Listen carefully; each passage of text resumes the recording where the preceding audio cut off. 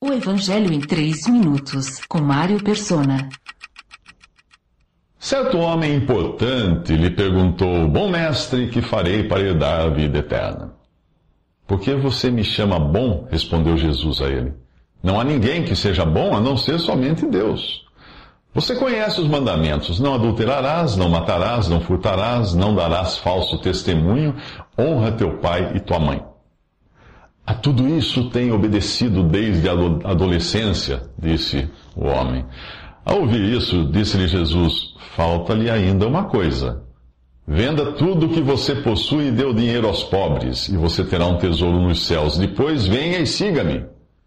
Mas ouvindo isso, ele ficou triste, porque era muito rico. Isso está em Lucas 18, versículos 18 ao 23. Jesus decide testar esse príncipe de Israel.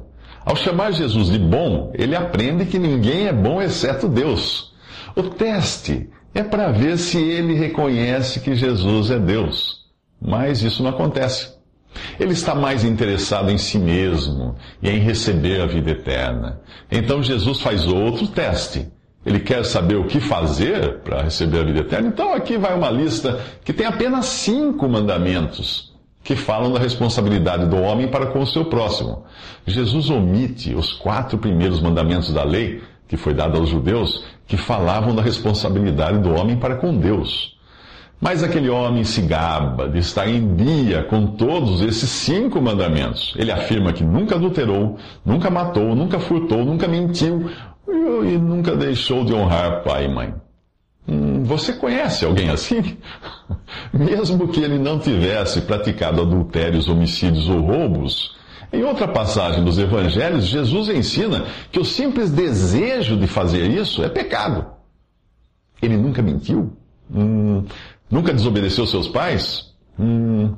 Se ele for feito da mesma carne que eu, então não posso acreditar no que ele diz. No Evangelho de Mateus, Jesus resume a lei e os profetas em 2 mandamentos. Ame o Senhor, o seu Deus, de todo o seu coração, de toda a sua alma e de todo o seu entendimento. E ame o seu próximo como a si mesmo. Isso está em Mateus 22, de 37 a 40. Se este homem realmente amasse o seu próximo como a si mesmo, não teria problemas em dar sua fortuna aos pobres. E se ele realmente amasse a Deus de todo o coração, seguiria Jesus. Mas ele não faz nenhuma coisa nem outra, pois ele amava a si mesmo e amava suas riquezas mais do que o seu próximo e mais do que Deus.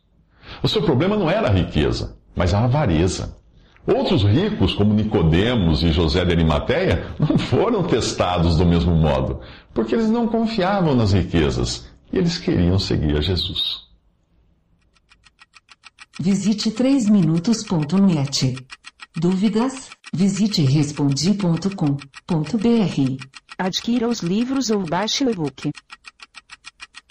Também para Android e iPhone.